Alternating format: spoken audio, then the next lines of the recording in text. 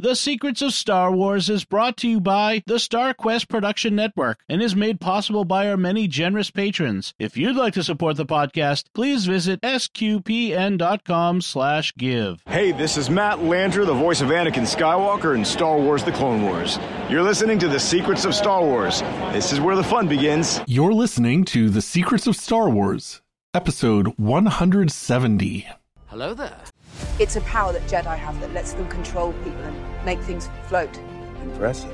Every word in that sentence was wrong. Help me, Obi-Wan Kenobi. You're my only hope. This station is now the ultimate power in the universe. I find your lack of faith disturbing. It's against my programming to impersonate a deity. That's not how the Force works. Force is with me, and I am with the Force, and I fear nothing. Remember, the Force will be with you, always. Hi, I'm Robert King, and you're listening to The Secrets of Star Wars, where we talk about everything connected to that galaxy far, far away, looking at the deeper themes and meanings found in the stories and characters of the Star Wars universe. Today, after much anticipation, we're talking about the Ahsoka series. Joining me on the panel are Catherine Laffrey. Hello. Thomas Salerno. Hey there, everybody. And Angela Cialona. What's up? Hey, it is great to have you all here. We have a lot to talk about. The first two episodes dropped on Tuesday, Master and Apprentice and Toil and Trouble. And there's been a ton of discussion since then. I'll do my very best to give a quick summary of those episodes, and then we'll dive into some details. So here we go. After the Empire falls in Return of the Jedi, the remnants of the Empire are searching for Grand Admiral Thrawn, who they presume will lead them in battle against the New Republic. To this end, a pair of not Jedi mercenaries named Baylan Skoll and Shin Hati rescue Morgan Elsbeth, whom we saw Ahsoka capture in Season 2 of The Mandalorian. Morgan is concerned that Ahsoka knows about Thrawn and is after the map. Meanwhile, Ahsoka is indeed after the map, and she recovers it from a ruined temple on Arcana. But the map is locked, and General Hera Syndulla suggests that Ahsoka's former apprentice, Sabine Wren, could unlock it. Because the map could lead not only to Thrawn, but to Ezra Bridger, described as a hero who sacrificed himself to save the planet Lothal, Sabine agrees and unlocks the map, just in time for Shin's assassin droids to steal it from her. Sabine, who hasn't been keeping up her training, gets stabified. That seems like a good place for an episode break, don't you think? Yeah. So we pick up episode 2 with Sabine recovering in a hospital. Ahsoka leaves her to look for clues and finds that Shin left an assassin droid behind. Sabine is able to decrypt the droid's memory, which points Ahsoka to Corellia, where Morgan had factories during the Empire. Ahsoka leaves Sabine behind to recover. Meanwhile, Morgan and the mercenaries... Wouldn't that be a great band name, Morgan and the Mercenaries? Yes. Hey, yeah. Morgan and the Mercenaries, they activate the map, showing the pathway to Peridia, where Thrawn calls to Morgan. When Ahsoka arrives on Corellia, back to Ahsoka here, she arrives on Corellia and discovers a massive illicit hyperdrive core, which Hera and her droid Chopper manage to put a tracker on, while Ahsoka faces an Inquisitor. Sabine and the ancient Jedi droid Huyang discuss whether Sabine should return to train under Ahsoka. She dons her Mandalorian armor and returns to as Ahsoka's Padawan. But at the planet Cetos, Morgan oversees the hyperdrive being installed in a massive ship called the Eye of Sion, preparing to follow the map. And that is, as quickly as I could, what happened in episodes 1 and 2. There's so much going on, but I think I want to start with just like the big picture, general thoughts. And the first question I have is, I mentioned a lot of names in that summary just now. And if you are a fan of Star Wars Rebels, you recognized most of them.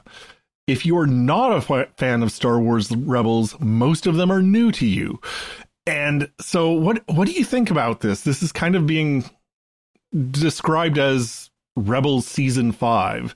And I'm wondering, how accessible do you think this is to non-Rebels fans?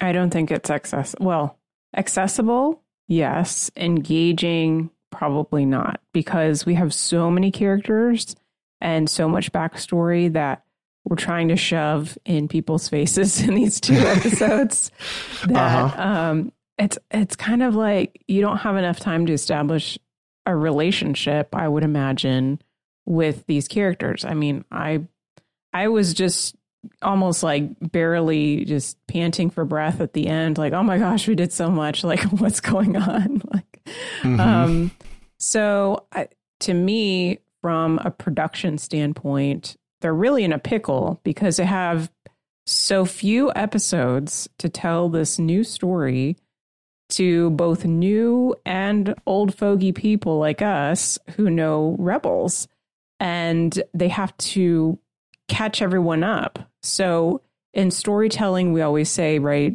show, don't tell. But unfortunately, in these 2 episodes, they kind of had to have like these really convenient conversations. Like Hera says, gee, I bet your master had a hard time training you, Ahsoka, because you're really headstrong, right? And she goes, yeah, well, my master was Anakin and I left the Jedi Order before the Clone Wars. You know, like that's not really an elegant way to do it, but it's just kind of the way that they have to do it in order to get everybody caught up, right? So, that's kind of where I see things. Yeah, to me, like, as a huge fan of Rebels, obviously, I was eating all this up. And I'm just like, this is amazing. This is great. But I suppose, like, to kind of put myself in the mindset of someone who's not familiar to all these characters, like, have I ever had a similar Star Wars experience? I think it's almost kind of like back in the old, like, expanded universe days, picking up, I don't know, the new Jedi Order kind of halfway through. And then, like, just like a random book out of one of those huge story arcs they did in the old Legends timeline. And there's all these names and all these people. And you're just like, huh? Like, where's Luke Skywalker? Who are all these other people? So definitely for more casual Star Wars viewers, it's a lot. And even fans of, like, The Mandalorian will know Ahsoka from that show. But all these other people, like Hera and Sabine from Rebels, it's going to be new stuff. So, yeah, it's like, I think definitely there's going to be, I don't know, maybe some mixed opinions among the general audience about, especially these first couple episodes. It'd be difficult to jump into this without having some familiarity with Rebels. And I was glad that they did, like, Essential Ahsoka episodes to watch, which was helpful. But I had friends that are going, I want to watch this new show. What do you recommend? I was like, watch Rebels. You definitely need to watch Rebels. And it's such a great story. I think it's funny how so many people think of it as like that kid's show. And I'm like, just start watching. You'll see it's not just a kid's show. So it's definitely helpful. And then it was interesting hearing a quick short interview. I don't know when it was done, of George talking about 1 through 6 being one story, one movie. You can't separate it out. You know, it'd be like pulling one book out of the Lord of the Rings and going, you don't need this book, you know, kind of thing. But I feel like this is falling right into George's story because Ahsoka's, you know, his thing right there with Dave Filoni. That's interesting that you bring that up, thinking of episodes 1 through 6, the movies, being one story, and yet it began with episode 4. And it did. One of the things that the original Star Wars did was it drew you into a new set of characters that all had backstory, but it did it really, it introduced them as if they were new characters. And I think maybe where these episodes kind of slip up a little is these don't feel like we're being introduced to these characters as new characters. We feel like we're being introduced to them with a sense of, there's a lot of backstory here. And so, yeah, I also fear that new viewers are going to have a hard time getting on board with it.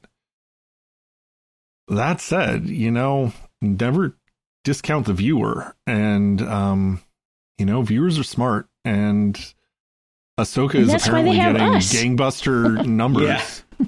Well, yeah. If anything, I hope it brings back like a renewed interest in Rebels, that more people watch that show because of Ahsoka. Yes. Because like I still see that there's people who comment that they either can't get over the animation style of Rebels because it's different from Clone Wars, or that, it's a kid show or whatever. And it's like, yeah, I just hope that Ahsoka like opens people up to experiencing Rebels for the first time. If you know very little about it, experiencing Rebels for the first time is going to be amazing because it is such a good show. It's one of my favorite shows, like, period. Not just of Star Wars, but of like animated shows. I just love it to death. Yeah, I agree. So speaking of like animation styles and so much of Star Wars is about like that Star Wars feel. How do you think the show stood up on those grounds in terms of like, did this feel like Star Wars? Did this feel like the world of Rebels? Yeah. Just the aesthetics of it. I mean, for me, it felt like, we were right back to the original feel and style. It was episode 4 blended with Rebels. You had bright pops of color every now and then, but the classic uniforms and just all those great lines. And yeah, there was so much of it that was so well done. And just seeing like quote unquote live action, versions of Lothal and other things like that were just fabulous. I thought it was really well done. Yeah, I think I was mostly distracted by seeing all these characters in live action and having them look so close to what I was used to in Rebels. That was fantastic, and also, like I said, distracting. I really didn't get to enjoy the story and the character relationships until my second watch. And in addition to the aesthetic, like the look of it, the sound of it was perfect because we had Kevin Kiner doing the soundtrack, who also did Rebels as well. So absolutely perfect, in my opinion, as far as the music went. And I have to mention that song that was playing while Sabine was escaping town. I don't know if it was Huttese, that like punk rock sound, but that was I heard it great. described as Huttese punk rock, if that's true. But I thought that she should have been listening to the band from that episode of Visions, which is what I love. That would have been great too. That would have been amazing. What are they called? It's Star Wave, right? I think that's the name of the band. They weren't hard enough. Like they needed to portray her as like, super rebel, right? So. Yeah, as for the look and feel of the show, I was transfixed from like the first frame. I was just like, I was glued to the screen. And I'm sure we'll talk about this later, that like it's really a slow burn. It's got a slow setup, especially some of those early scenes. But I was just watching everything intently, just trying to take in every detail of these amazing, I don't know if they're sets or mostly done in volume, but they were just beautiful. And like just the attention to detail really got me. Even little things that like most people wouldn't notice, like when Ahsoka arrives at Home 1, where the other ship has been scuttled. There are X-Wings doing combat air patrols. And I'm like, yes, that's exactly what militarily you would do in that situation.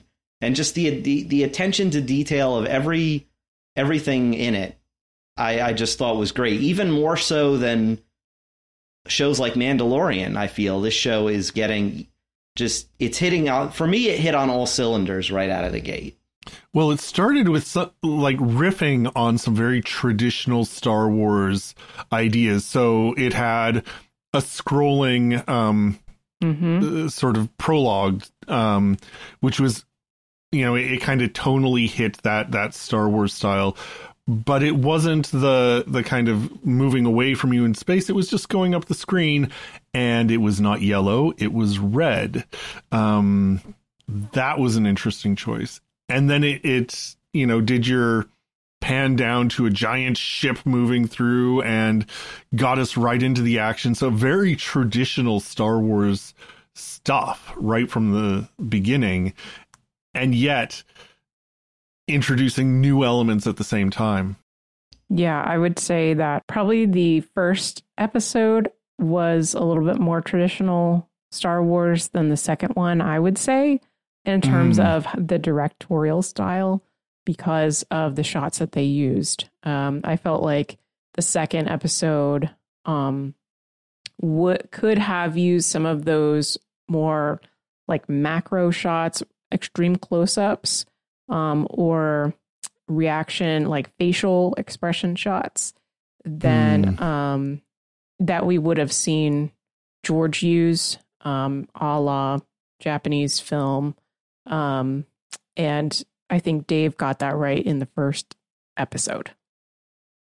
Yeah, I see a lot of people talking about, this is clearly showing how Dave Filoni is the apprentice to George Lucas's master. Oh, yes. Yeah. Yeah, the whole opening scene, the way it mirrors the opening scene of episode 4. You're looking down on a ship instead of having one fly over you. The way their ship approaches from the opposite direction of the Millennium Falcon going in. So it's just really neat how it was like just this kind of like mirror image. You're like, this is familiar, but it's not the same. I saw someone else doing a comparison between the opening of Ahsoka to the opening of episode 1 as well, with the the crew of the ship being suspicious of the Jedi who were approaching in a ship, and the Jedi coming in and it turning into a lightsaber battle, and the dynamic is obviously very different, but there are those moments like when the probe droid, I guess like a small scout or something like that. Yeah. Yes. That Shin has, and then she's sort of, we see the back of her or the front of her with the droid in the air, is just like Darth Maul with his droid on Tatooine. Yeah, complete visual quote there. Yeah. Yeah. So Filoni is definitely doing that kind of very strong visual quoting, and maybe some of the other directors are not as adept at that as he is. Yeah. Or maybe we're saying they have a more original style. No judgment here. I was impressed by some of the music choices. Like in that opening scene where the hallway fight with Baylan Skoll, it's like piano. And I thought that was very interesting and different, as he's like, going down the hall, killing all these New Republic guys. There's just this very simple piano melody in the background. But it fits somehow. Yeah, I want to say that was trying to telegraph to us that he's like the classic, he's from the classic Jedi era, right? Mm-hmm. Like piano is very like traditional classical. You think like, his character has this built-in knowledge, right? That he's sort of bringing in the old into this new situation. Oh gosh, there's so much I want to talk about. Well, and maybe this is a good time to start getting into the characters. I guess, yeah. Well, let's talk about Baylan and Shin, who are no Jedi. And yet Baylan clearly was Jedi trained, and Huyang recognized him by his saber hilt. What do you think is going on with? Well, first off, how did their characters and relationships strike you? I just know something bad is going to happen between the two of them. The whole time, the way Shin would look at him and his nostalgia, you sense a tension building, and you sense that they'll be easily divided. Because there was a lot of times where she'd look at Morgan and then look at Balin with, wait, who am I following here? So yeah, I just feel like there's a lot of sideways that can happen in that relationship. Well, I like that Balin's kind of like a wild card, right? Like he's sort of mysterious, and we know immediately to respect him because of his abilities. And then towards the end of these two episodes, we get that tease that he still respects the Jedi, and it would be a shame to kill Ahsoka, right? And I feel like he's not necessarily totally honest with himself, perhaps, when he says that he's not being sentimental. So I like that question mark in front of his character. And I would say, as far as the new characters, I mean, we didn't get a whole lot of like brand new characters, but he was a highlight for me in these two episodes. I'm glad that we don't know much about either of them. And to me, that's what makes them really interesting. What makes these whole two episodes interesting for me is how much of a puzzle box it is and how many unknowns there are. And these two characters and their relationships are very much unknowns. And at the same time, especially Balin, he almost struck me as kind of like a classic Legends character in some way. I can't put my finger on why he feels that way to me. Like, maybe it's just because he's like, he kind of fills that sort of dark Jedi role that, you know, those kind of characters were pretty frequent in the Legends timeline, where they don't follow Sith ideology, but they align more dark side than light side, and they're usually former Jedi. But I like that we don't know too much about him, and despite the fact that they use dark side techniques and they have orange lightsabers, Balin is continuing some of the Jedi traditions. Because Shin has a Padawan braid. Right. And as soon as I saw that intrigued me immediately. I was like, oh, that's it. Because at first, when I first heard of these characters, and people were saying like, oh, they're not Sith, they're definitely not Sith, I was like, I don't know, if it dresses like a Sith and it quacks like a Sith, then it's a Sith. But that's the thing. They don't quack like Sith. They don't parrot Sith ideology to us. And so that clues me in that they are something different for canon Star Wars. And I like that. I'm very interested to see where these characters go from here. I'm with you, Catherine. I really like the contrast between them. Balin, I mean, you can see it in their fighting style, their lightsaber style. You know, Balin's lightsaber is always like at right angles. It's in very precise, almost rigid forms, and Shin is all over the place, completely unpredictable. Very Ahsoka-like, actually, thinking back to Ahsoka's fighting style, especially in the animated series.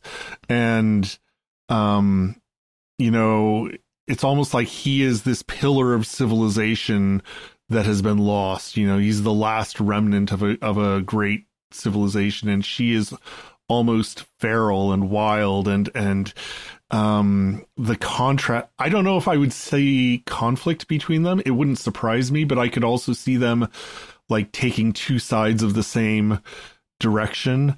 But I love how much contrast there is between them. Yeah. Let's keep going with the antagonists. We have Morgan Elspeth, who we discover is at least a descendant of the Night Sisters, if not a Night Sister herself. How does she play as the sort of slightly bigger bad in this? I like the reference to Arthurian lore that she's a witch. Her name is Morgan, so Morgan Le Fay. That kind of, I was pleased by that as a fan of the Arthur mythos. That's fun, yeah. Having her be a Night Sister makes her appearance in Mandalorian that much richer. I was like, who is this? And then to have her be a Night Sister, okay, there's a lot more depth to her. And now you're going, okay, now I can see how she had control over that town. She just didn't, I was like going, why would they cave to this woman like this? But it's knowing that she's, got her little dark magic issues. So, yeah. I just loved all the temple and everything that was, with her. And just the one that they used later on, the one that Ahsoka had gone in to get the map. It was just, really cool graphics to bring what you'd only seen in 2D, bring it out there to the live action was really neat. Yeah. And there's also, there was a Night Sister connection when Mother Talzin was connected to the Darksaber arc in Rebels. That's, I don't want to spoil too much, but that's nice to have because we have the Darksaber in the Mandalorian series. And now we're getting someone who has descended from the Night Sisters. And I think, too, having Balin and Shin as mercenaries for hire is very much, all of this is reminding me of Asajj Ventress, who is a fantastic character to watch in the Clone Wars. So, she was from the Night Sisters from Dathomir. So to be able to have all of this remind me of her was really cool. But I enjoy having a Night Sister-esque person as the sort of learner of Thrawn, and this mysterious connection of her claiming that Thrawn was calling out to her across space and time, and all of these visual references of the world between worlds that we got from Rebels just says to me that there's going to be some sort of fantastical element that we're going to, experience in the future, I believe. I mean, we also had Ahsoka be a big part of the world between worlds story arc, or story plot device, I should say. So I'm really fascinated with where that's going to go. Well, and then we have the biggest bad of all, Thrawn. And I don't know. So this is my, blind spot, I guess. I was never a big fan of the what's now the Legends or the old expanded universe. And so Thrawn is not a, as significant a character for me as he is for some, but he did play a significant role in Rebels. I loved his role in Rebels. Oh yeah. But one of the things that I got as a strong note of Thrawn's character was how sort of unrelentingly rationalistic he is, and how he sort of respects the Force and Force users kind of in the way that he respects all culture, and he finds it fascinating, and he wants to learn about it from a kind of aesthetic point of view, but he doesn't actually buy into the Force or the culture of those who use it. And so to have this sense of Thrawn reaching out through the Force to Morgan, or at least Morgan believing that she heard Thrawn calling, that struck me as like a new direction to take Thrawn. I'm asking this because I think at least some of you know Thrawn better than I do. I mean, it might be. In Legends, he definitely respected Force users. I mean, and I wouldn't say he feared them. He knew that they could be threats to him. you know, even other Dark Force users, you know. And I think that he definitely believed, at least in the Legends continuity, he believed in the Force because he's seen it used. Now, in the current canon, in some of the novels that explore Thrawn's backstory, it's revealed, without spoiling too much, that the Chiss do know about the Force. Thrawn's race, and they have a different... Force users are integrated into their culture in interesting ways. They're not warriors like the Jedi, but they're used for more... I can see Force users using the Force for communication as something that the Chiss would see more as like an acceptable use of the Force than like the Force for war. Just from the culture of the Chiss, knowing that, you know, they... Yeah, I don't want to say too much because it would spoil a lot of the way the Force is used in some of the current Thrawn novels in the Chiss culture is very interesting. And I just think that he definitely knows it exists. He's known, but that's going back to what kind of we were saying at the beginning of the episode, that there's a lot of backstory here. It's almost gotten to like Marvel levels where you have to read or watch everything to kind of get what's going on. But if you have consumed all that media, you see things like that and you go, you know, like I can kind of see where the pieces are falling together here. I guess for me, I would question, though, how he is able to call to her through the Force if he doesn't have other Chiss with him.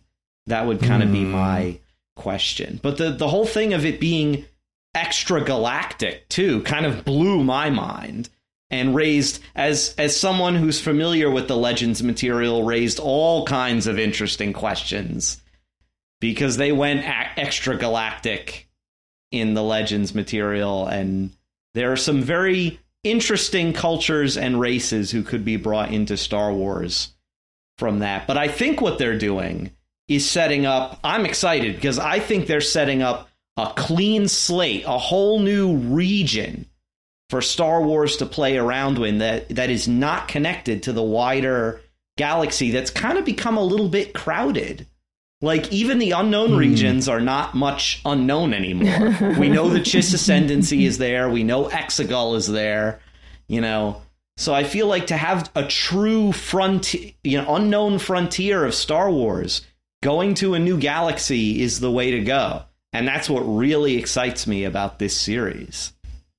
I think the thing that's most interesting about Thrawn, and thanks to the latest books about him, he's the only person in all of this that has willingly worked with both Anakin and Darth Vader. And knowing as much as he knew about, you know, Anakin's path to the dark side. So it's fascinating to think that he is so easily working for whatever benefits him. So he's kind of very much a wild card, because if you don't benefit him, it's like, what's the point? You know, you have to give him something. He loves that knowledge quest, his little quest for art to pick people apart and things like that. So it'll be interesting to see what his role will be in this. The fact that I don't think he called out to Morgan at all, and I half think that was Morgan's wishful thinking. You know, Baylan kind of called her out on that too.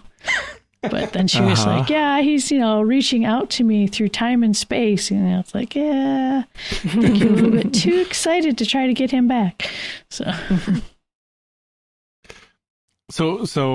again, asking as one who hasn't read a lot of the books, if Thrawn was working both with Anakin and with Vader in you know, throughout the period, was Thrawn working also with Ahsoka, or did Thrawn work with Anakin after Ahsoka left? Here we are getting into like deep lore. I know we're going to give away details, but Thrawn knew Anakin before Ahsoka and removed from Ahsoka. It was Anakin was on a far out mission without Ahsoka. So he only knew him briefly, but that was also what drew him to come to the Empire. because he wanted to go to the winning side, and he assumed that was the winning side, only to then later on be paired up and have to work with Darth Vader and slowly realize, hey, wait a minute, I know this guy. Yeah. So Ahsoka does not have a personal history with Thrawn other than as a member of the rebellion. Okay. Right, yeah. Okay. Just getting all these people, like even for us who like know a lot of Star Wars stuff, there's so much more that I don't know, and yeah. At least in the current novels, Thrawn is for the Chiss, if he's for anybody. Even when he was working for the Empire, he was really, I'm working for the Empire because it benefits the Chiss ascendancy, and for no other reason. You know, they wanted to be allies of the Empire, but not under them, if that makes sense. And they kind of, he was like their man in Havana, almost. They, you know, he was the Chiss, he was their man in the Empire. And they allowed him to join the Imperial Navy so that he would rise through the ranks and become an influential member of the Empire and could feed info back to the Chiss. And they would know what was going on in the wider galaxy.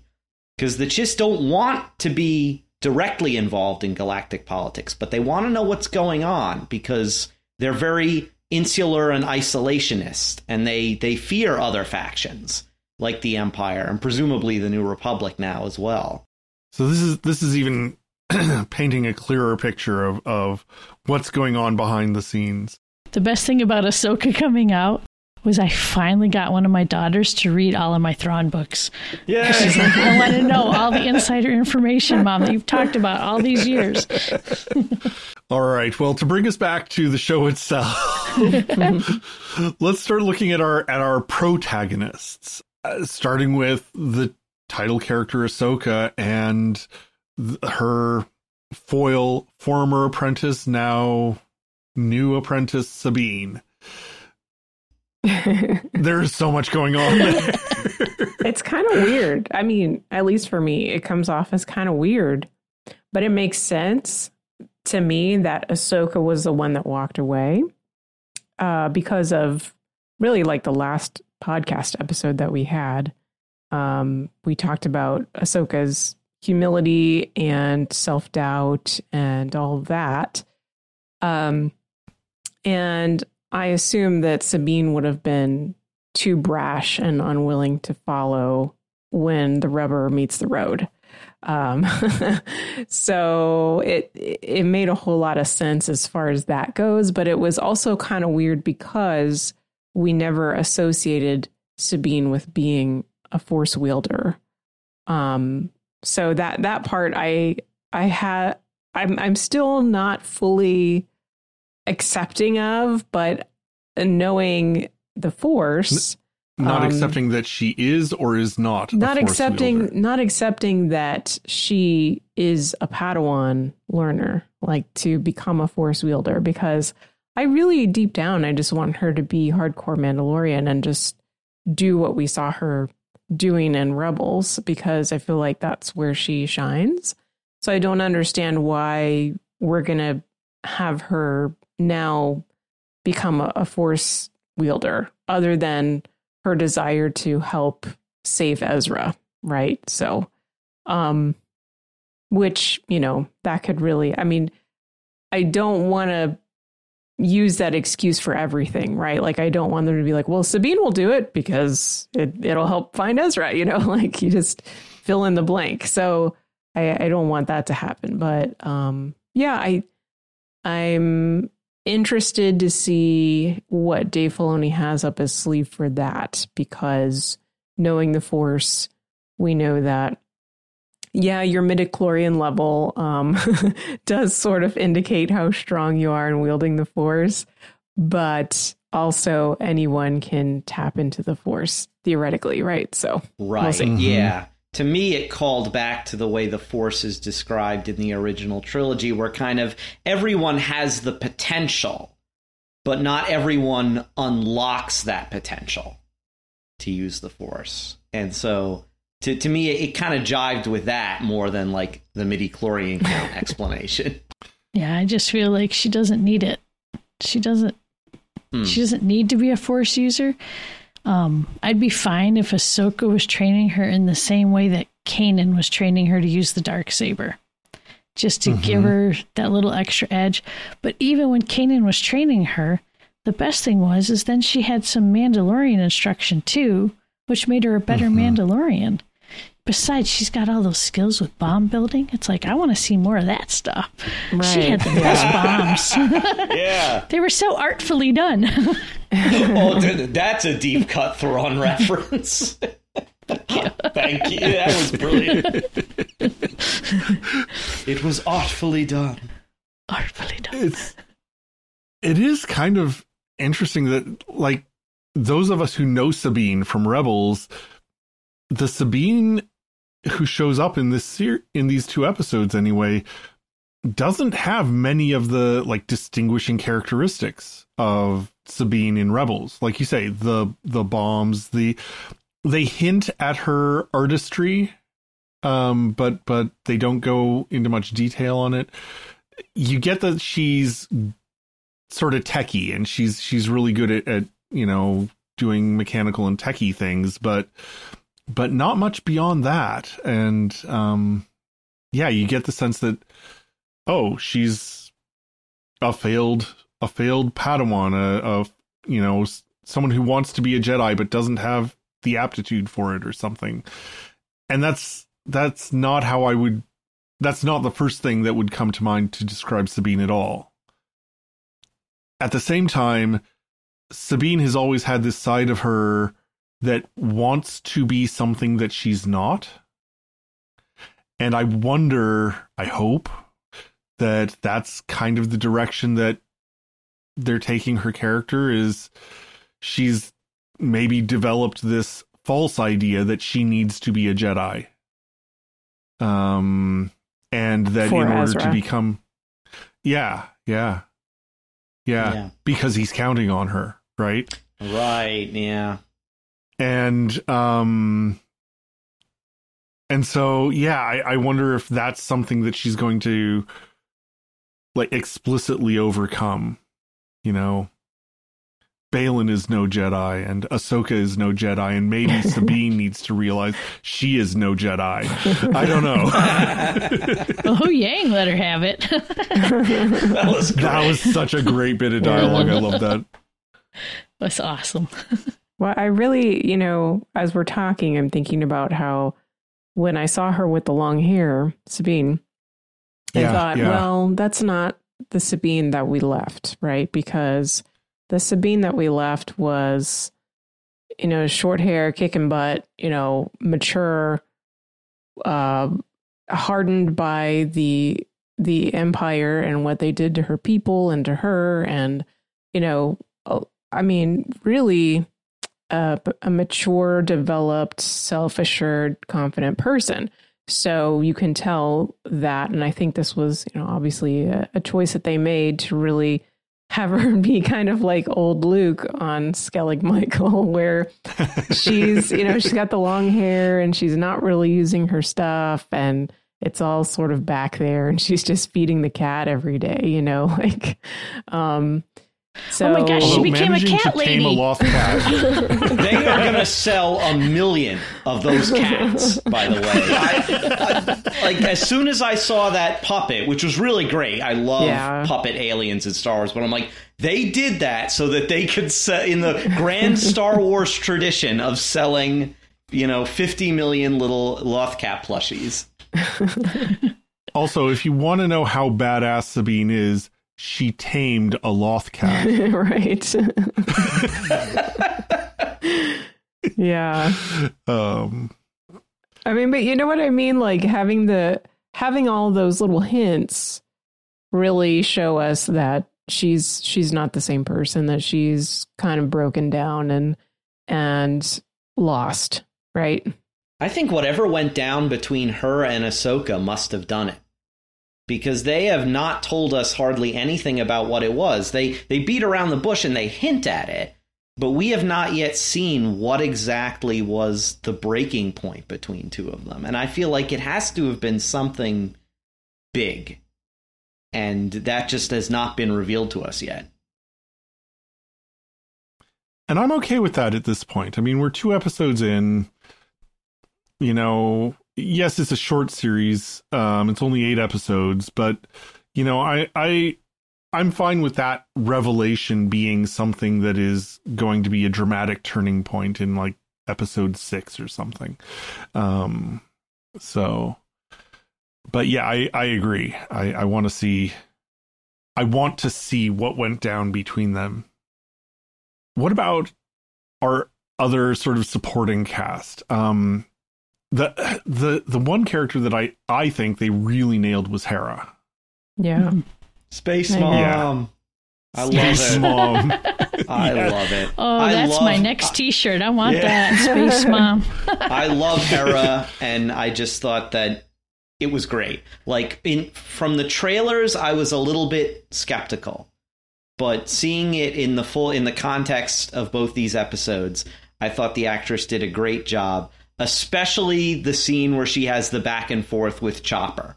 Oh, yeah. That was, I was like, inject that scene into my veins. That was like pure, that was the live action Rebels I wanted. Like, right. that was just great. That was Hera and Chopper, you know, like brought to life. Yeah. It was brilliant. I didn't touch your stuff. Oh, yes, you did.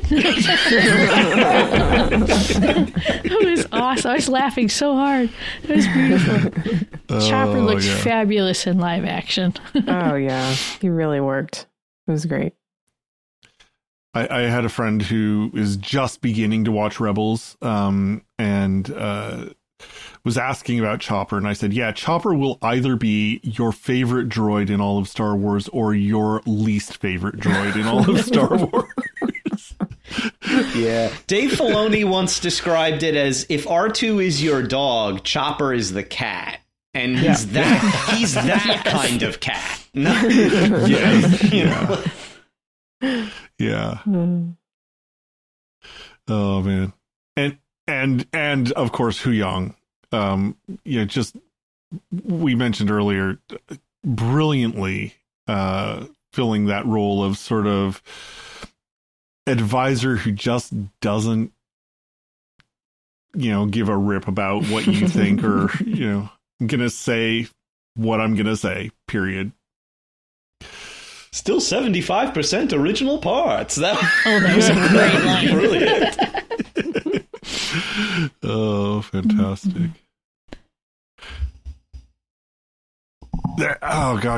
There's so much I want to get into more about the characters and their dynamics. But I think maybe we should talk about the plot of these 2 episodes. And they really did, despite the difference in directing style, they really did kind of hang together for me as one sort of complete unit, like a big prologue. Gave us a clear direction. What do you think about the story that we're being set up for in this series? Just a real short answer that I got from my oldest daughter. She said, Star Wars story with a purpose. Interesting. It didn't feel like all over the place. She's like, this has a purpose. It's going somewhere. And she really liked it. Have you found, I'm thinking about the other Star Wars shows that have been coming out and other Disney properties as well, but have you found them to be like lacking in purpose? It was funny because the 2 of us were talking about it, and it was like bits and pieces is what everything felt like little tidbits you don't have to have. This feels like it has purpose to like the main story. So it fits into the big epic scope of the story of what happens in a galaxy far, far away. Yeah. To me, it was like a Legends novel brought to life. Like it really was. The story just seemed like something they would have done in the late 90s or early 2000s, this kind of epic, story where they're really expanding the lore. They're expanding the universe. They're bringing in another galaxy into this. And I just love that I don't know what's going to happen. Because I had a lot of theories before this show started, and I was pretty sure I knew like the vague, outlines of what was going to happen. Now I'm not so sure. Now I'm like, I don't really know where they're going with this, and it excites me. So I even more than Mandalorian, like, 'cause like I could kind of guess where that's going. Okay, you're going to retake Mandalore and all that, and that's great. But with this, it's like I have no clue at all, and that's what's I think is going to keep me watching. It's just I love that mystery. I love that unknown. Well, ultimately, at the end of my first watch, looking at that credits animation, I was like, okay, this has a purpose. And I was watching it and I was like, okay, I see. It's sort of like the World Between Worlds. It's like a map, like a star map. And it's going through all these planets. And eventually we see the Purrgil and we see an ending destination, which in my mind, I've heard that all of the planets have been translated by fans, and there's sort of this, it kind of lines up with all the different characters that we already have, and eventually gets to a certain place.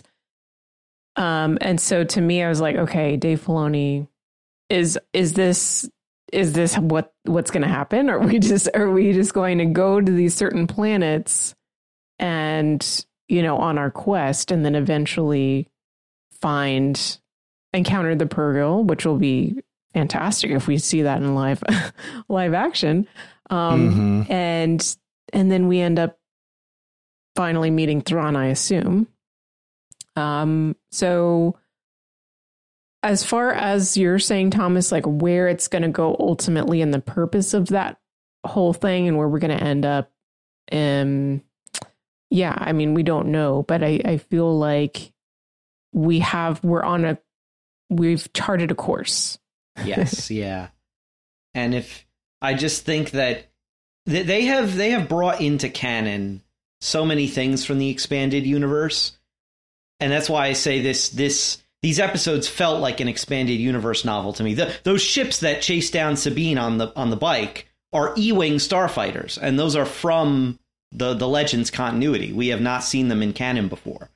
I had only seen them as a kid in like those Star Wars technical manuals that I had, where it had the spec breakdowns of all the different ships, and E-Wings were only in the novels, and you could only see them by getting those technical manuals of what they looked like. And to see them in live action was great. And I'm like, they've canonized so much stuff that I just wonder if they're bringing another galaxy into this.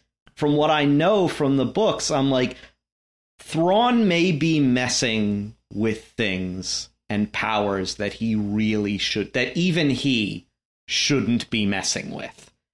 And that's exciting. I have heard the name of what you're referring to, but I don't know like the whole saga of it as it expanded in Legends, and it would be very interesting, to see, with the caveat that this is all happening before the sequel trilogy. Yeah. And one of the things that I've noticed about all of these Disney episodes, all these shows, they seem to be really committed to establishing and filling out the continuity. They're kind of taking the sequel trilogy as absolute canon, and now they're like filling in the gaps to make like the plot holes in the sequel trilogy less plot holes and more just gaps to be filled by these stories. And so to bring in another plot from Legends that goes really in a completely different direction. But that's why I think we're bringing another galaxy into this, so that I think that some of our characters are going to go there and stay there. Stay there. Mm-hmm. And it will be a blank canvas for all new stories that can be happening concurrently with the sequel movies, but so distantly separated that they can basically do whatever they want. Like, for example, Ahsoka. Like, maybe that's why we don't see her in the sequels at all, because she's literally in another galaxy and she's stuck there or something. Or we get to find out more about Eli Vanto and heading off to the Chiss Ascendancy. Yeah, whatever happened to that guy? See, that's what I want to know. He took off somewhere else. There's a whole other world he got to be part of. Right, yeah.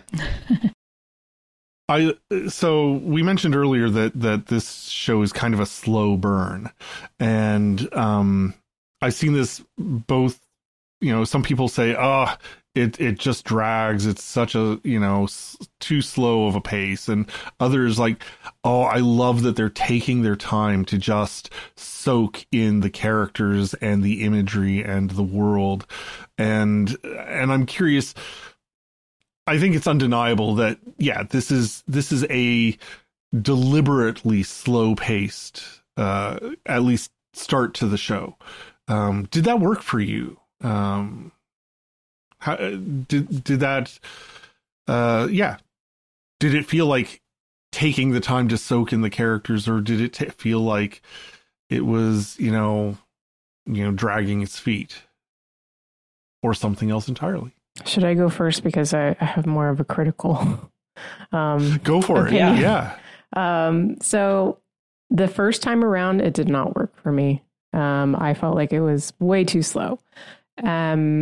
And part of that is because of the expositional dialogue that I mentioned earlier, that we just have this back and forth. And it was literally like they only had 3 cameras. That I'm seeing it from like a directorial perspective, right? Like we just have one camera on one character, the other camera 2 on second character, and then a wide shot with both of them in it. And that's it. And we just go back and forth between those cameras. And that's really boring. So I thought that those particular scenes were not successful.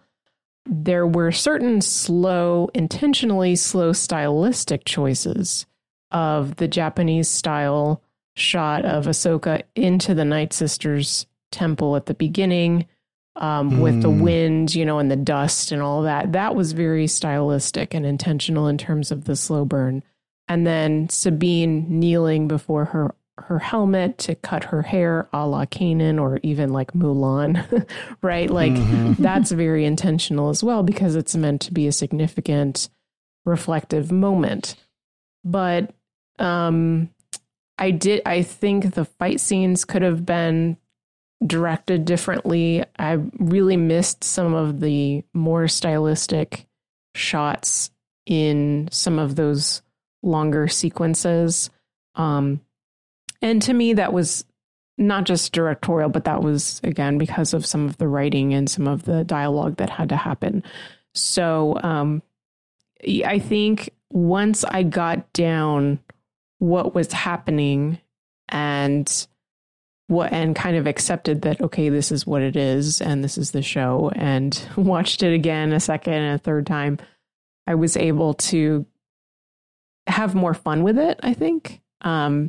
But I'm looking forward to seeing that pace quicken as we get further into the episodes, because that's a natural, progression, right? That we always see pretty much with any story. Yeah, fair enough. I felt saturated in the story, so I didn't notice a pace one way or the other. It's like floating with the stream.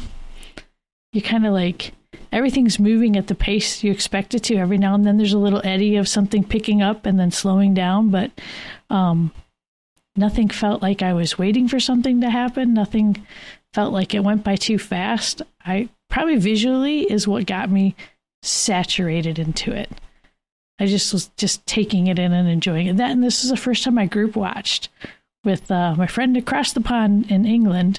We scheduled this all out so we could group watch together. And I was doing a lot of commentating and stuff like that with her because she's fairly new to Star Wars. So it kind of was fun, talking through it and just jotting little notes and things like that.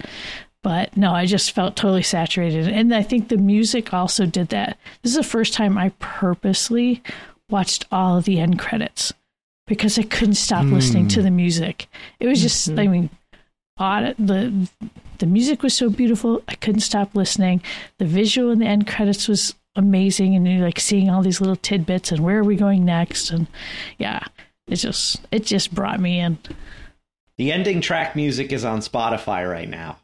So if you're like me and you want to listen to it on a loop all day, you can do that. But yeah, I'm with Catherine. I was saturated. That's a good word for what. And I know when a show really gets me excited when I'm watching it alone and I start talking to myself through the movie, through the show. It's not just me. when stuff happened, like little moments where I was like, "Ooh, she's got a Padawan braid," or I'm like, "What is going?" I lean in towards my computer. I'm like, "What's going on?" And I start talking to myself. I start vocalizing. Part of that is because I'm so used to watching these shows with my younger brother, and we comment through everything. And he's got his own place now, so we're not together. But I'm still a chatterbox watching something that I really like and talking to myself through the whole, thing. And that, to me, that said, okay, I was engaged while watching this. I was enjoying it. Otherwise, I just would have been silent through the whole thing and I wouldn't have said anything if I didn't like it, And yeah, just being with those characters again, it felt like home somehow. I'm just like, yeah, I know these people. I know these relationships. I feel like, the actors did such a good job. I felt especially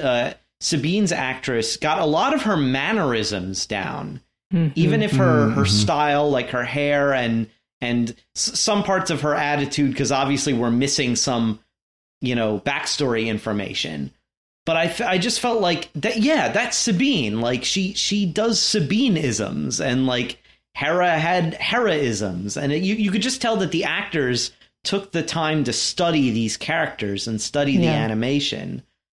And yeah, I felt that the pace, it really worked for me because it felt like the show was inviting me to figure out what's going on.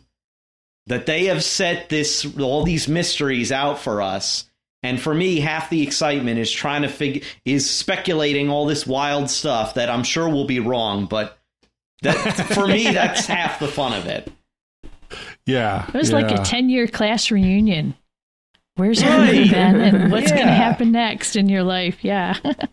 It has been almost 10 years. I think Rebels started in 2014, I think. Mm-hmm. So, yeah. Oh, and they even brought back Clancy Brown as Ryder Azadi. Yeah. Yes. That was great. That was perfect. Best cameo ever. Well, yeah. What kinds of things did this evoke? In terms of themes and connections. We've kind of been talking a bit about, all the different parts of Star Wars, and how this fits into the Star Wars universe and mythos. What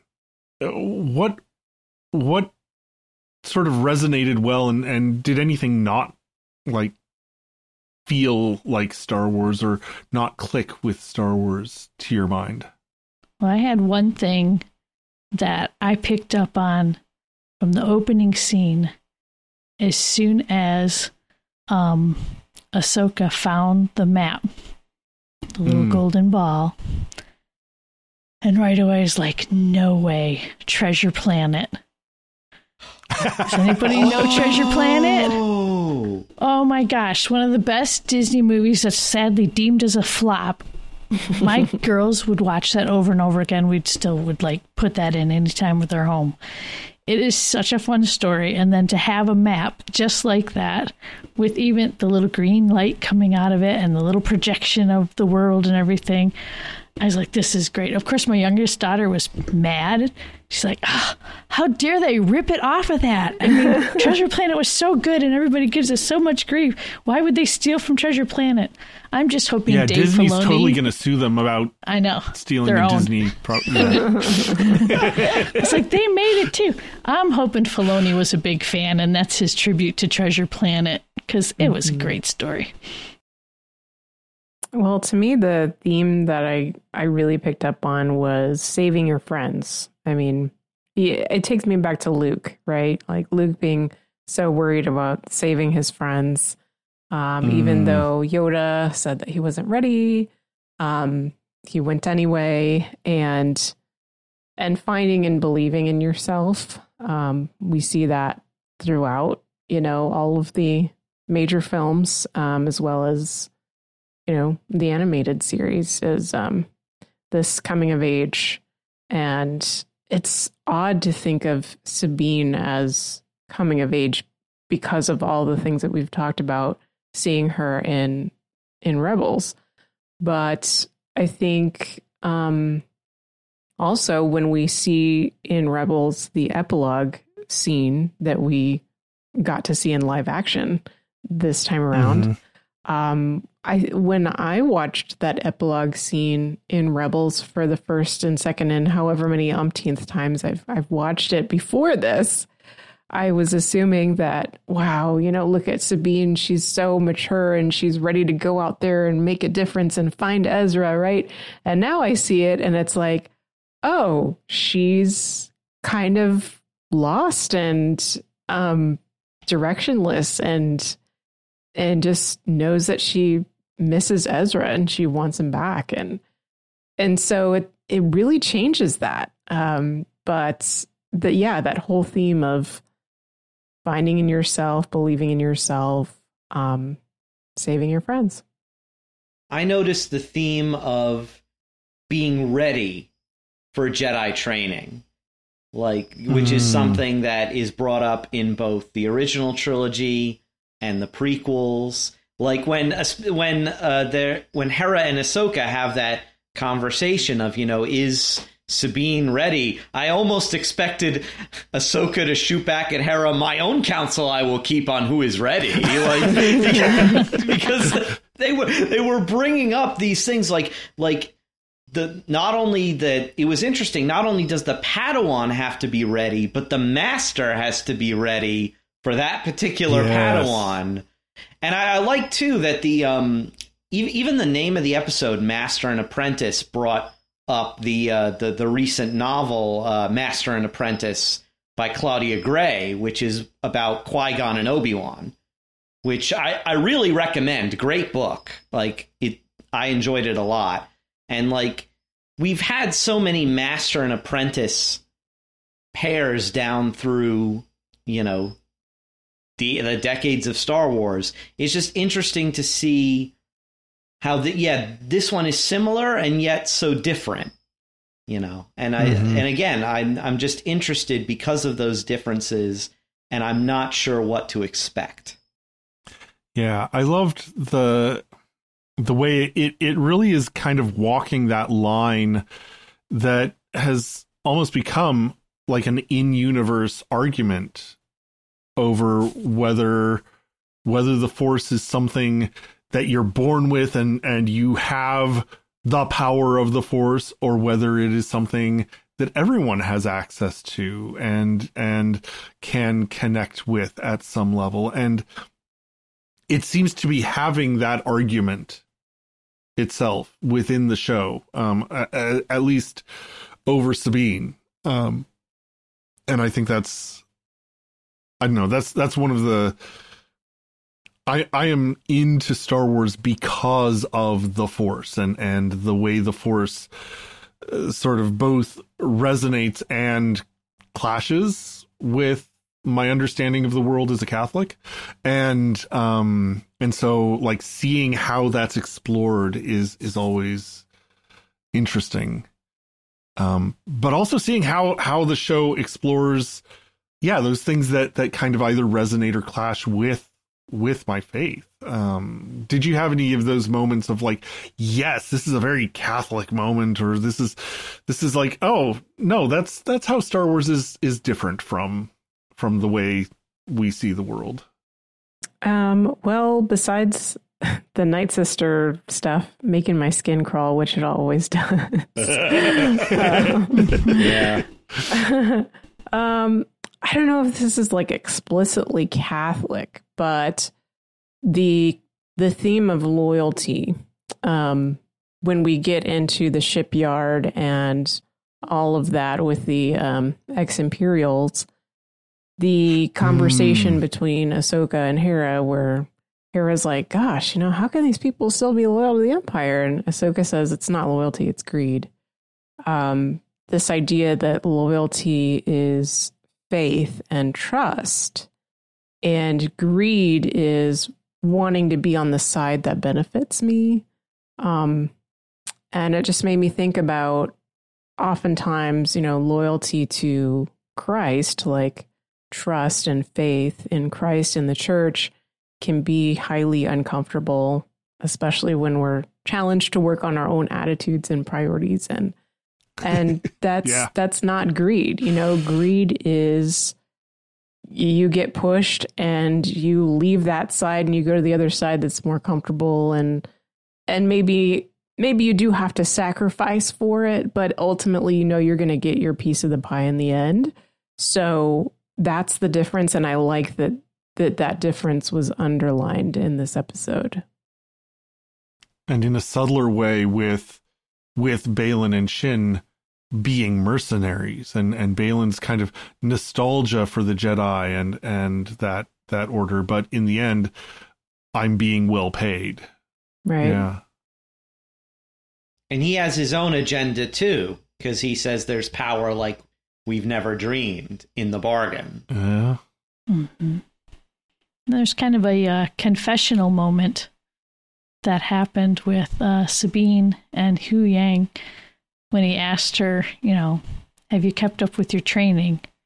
She's like, obviously not, and then I like how he said, well, perhaps it's time to begin again. And it's like, yeah, we fall back, we lose our way, but it's time to begin again. So it's like we always have that in the Catholic faith, stepping out of the confessional.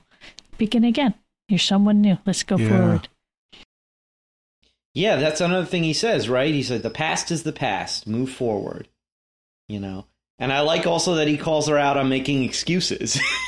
And that was like, as someone who used to do a lot of excuse making in the past, I'm like, that sounds familiar. No excuses, Like, yeah, it was that was one of my favorite just little moments of dialogue in the show. Yeah, and then I hadn't thought about that, Catherine. Yeah, very almost quasi-confessional. Like, it's definitely a heart to circuits, I guess, moment with there you go.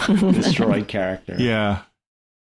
Yeah, and it definitely has a vocational aspect to it as well, not just a kind of absolution, but that implies a calling. That implies, it's not just, move on, it's move forward, move toward what you belong, where you belong, what you're being called to. And which goes back to what Ahsoka was saying about you have to be ready. That and both the apprentice and the master needing to be ready, because like the wise virgins in the gospel, when the master comes, and if your lamp is lit, you are good to go.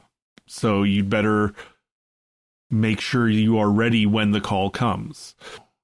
I'd also say the Ezra hologram, being that it felt like it was the 10th anniversary they were celebrating when they had the big mural out and everything. And, she goes and heads back to her place to have a little quiet moment with her Ezra hologram. It's like, is this like her little like relic for the feast day or something? Yeah. Yeah. It was sad to me. It was kind of like, she was lonely and she missed her brother, and it's kind of like her brother died, that she couldn't go to the ceremony because it was too painful. That's what I assumed, not necessarily that it wasn't her style, quote unquote, but that she was still in a lot of pain and denial. Yeah. Speaking of pain, I have a question. So, those of you who read Legends, are you familiar with Darth Sion? That I did not know. Okay, because when I was looking up, the Eye of Sion, right, is this machine. Right. And I was like, well, what in Star Wars is connected to Sion? And apparently there was a Darth Sion in Legends who was this guy who was like so torn apart, but he used the dark side of the Force through his pain to literally hold together his body. Now I remember this guy. Yeah. Now that you've described it, I remember him. Yeah. Yeah. And he was the one that sought to restore the Sith at this point in Legends. So I was just wondering, like, if they're drawing from that with the Eye of Sion, like, does that have any implication in what Morgan's relationship will be to Thrawn, or, what's going to happen in this story and the character development? So that really intrigued me. I was thinking more I was like, Sion is an alternate spelling that you see in some older Bibles for Zion. Right. Zion being the part of the promised land. And it's almost like for Morgan, this other galaxy is the promised land. She needs to get there. And this is her building this giant hyperspace ring is her way to Zion, basically. I mean, it's not her one ring to rule them all. That's what went through my head as soon as I saw that thing. Or Eye of Sauron, because yeah. I mean, Star Wars has a long history of cribbing from both, biblical and Christian history as well as other properties. So maybe it's all of these things together. I mean, it's yeah. We're running a little long, which I kind of expected because, we've got 2 episodes to cover here. But I want to finish up with a little bit of that speculation that we can laugh at ourselves in the future about getting wrong. Where do you think this is going? And maybe specifically, I want to ask, what's something that you want to see happen? What's something that you hope they don't do? And maybe, do you see any points where this is going to cross over with the rest of the Mandoverse? Because we know this is happening at the same time as The Mandalorian, roughly, and it's supposed to culminate in a movie event some unknown years in the future. So yeah, maybe we can just like go around and quickly, what's something that you want to see? What's something that you hope they don't do that you don't want to see? And maybe what's a point of crossover? Just because you look totally unprepared, I'm going to call on Thomas to go first. Did I look unprepared? I was thinking. It was like, okay, in terms of something I definitely want them to do, it's a thing I've been saying this whole conversation. I want them to open up a whole new blank canvas for Star Wars storytelling with this new galaxy idea. Because I just feel like that has so much potential for, to sort of have a clean slate without doing a giant retcon and erasing stuff, which Star Wars, in terms of its on-screen content has never done. It's never retconned anything away before. And they've always just opened up new avenues for storytelling. And so I really want them. I want this to be the beginning of something really interesting. in terms of what I don't want to see, I don't want to see this. I don't want this to be Ahsoka's swan song. It might be, but I'm really hoping it's not. Because, and Ahsoka's a character who I'll admit grew on me. Because, you know, I really became attached to Ahsoka as a character during Rebels. Because I watched most of Rebels before seeing most of Clone Wars. And so, yeah, it's like, Ahsoka is a character who I now really enjoy as a character, and I don't want to see her go away. So, yeah, I hope that this, you know, I hope that this isn't her swan song. What was the third question? I'm sorry. Points of crossover. Oh, crossover with the Mandoverse. I think, like I mentioned, like, you know, Sabine's a Mandalorian. You know, she's part of Clan Ren, and we don't know where they stand currently, especially now that Mandalore has been refounded and they've kind of healed the schism between the, you know, between the Children of the Watch and the rest of the Mandalorians. So I'm interested to see where that leads. And also, you know, since Ahsoka and Din Djarin have history now, you know, is she going to call on him for backup at any point? You know, that's where, and I also see points of crossover in that we know that there are other people interested in sort of quasi-imperial goings-on on the edges of the galaxy, like, I'm forgetting this character's name, but the X-Wing pilot who always shows up in Mando. Oh, Wedge? Or, oh, no, in the one in Mando. In Mando, yeah, the X-Wing pilot. And oh, gosh, yeah, I'm forgetting his name, I'm forgetting that character's name, but I'm interested to see if they bring in his character or other characters who are kind of, you know, New Republic people, but who are posted on outposts on the edge and are just more clued into what's going on than people in the core worlds. How about you, Catherine? What do you want to see? What don't you want to see? And what's the point of connection with the rest of the Mandoverse? I hope that they don't wait till the very end to bring in Thrawn, because I was really hoping with this that we would get to see more of the Chiss ascendancy and see some of those characters.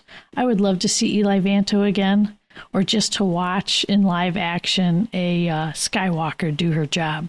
Yeah. That's the Skywalkers are the navigators, the Chiss, essentially Dune Spacing Guild navigators, but for the Chiss, and they use the Force. And that's it's a very Chiss way of using the Force, but it's very interesting. Yeah, so I would love to see more of that world get brought into this. I want to see their ships. I want to see all the things that have only been in my mind. So it's like I'm ready to see what it really looks like. And then what I don't want to happen is the stuff I just saw out there on YouTube today with people predicting that Ezra was the what do you call him? Inquisitor. Oh, I saw that. I'm like going, wow, that's a stretch, people. I don't think so. Please, no. We don't need that. That would just be way too confusing for everyone. And then as far as crossover stuff, I would love to see Sabine with other Mandalorians again, because I thought she was so powerful when she was back on Mandalore and helped defending her people, and it was just neat to see her fully herself again. And I need more of her art. I need more of her bombs, all that fun stuff. Okay, for me, I'll start with what I don't want to see. I don't want to see Kanan again, because I think Freddie Prinze Jr. has said, like, the more you see him after his death, the more will lessen that impact of his passing. Which gets me every time I watch it, by the way. I think, although in line with that, what I would like to see is Jason Syndulla. Yes. His and Hera's son that we saw in the epilogue of Rebels. I would like to see him now. And And in terms of a crossover, I'm thinking maybe Bo-Katan and the Night Owls will make some kind of an appearance or mention at least. So, yeah. Well, these are all fantastic and marvelous thoughts, and I'm afraid we're going to have to leave it there. Those are our thoughts, as much as we could cram into an episode. We would love to hear what you have to say about Ahsoka and about all things Star Wars. So, dear listeners, please drop us an email at starwars@sqpn.com, or you can join the conversation on social media. We are on Facebook at facebook.com/StarQuestMedia, or on, are we still on what was Twitter X? Yeah. At SQPN. But my favorite place is our Discord server. There's always great conversation there. You can get an invite on our website, sqpn.com/Discord. We want to take a moment to thank our patrons who make it possible for us to create this podcast and all the others. So tonight especially, we'd like to thank Stacy V, Catherine F, Lindsay P, Ricky S, and Margit M. Their generous donations at sqpn.com/give make it possible for us to continue bringing the secrets of Star Wars and all the shows at StarQuest to you. You can join them by visiting sqpn.com/give. Be sure to subscribe to the show wherever you find your podcasts. We're on all the major sites, including Apple Podcasts, Google Play, Spotify, and more. We've even got an SQPN YouTube channel. Check us out. And of course, you can find all the episodes of Secrets of Star Wars on our website, sqpn.com/Star Wars.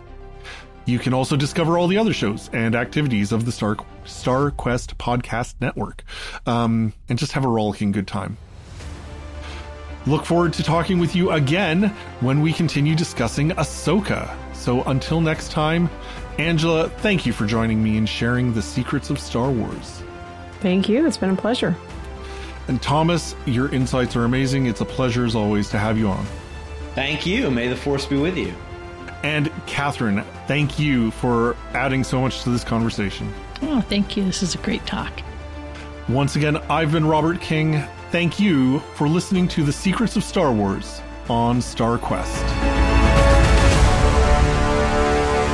Here's another show on the StarQuest Network you're sure to enjoy. The Catholics of Oz.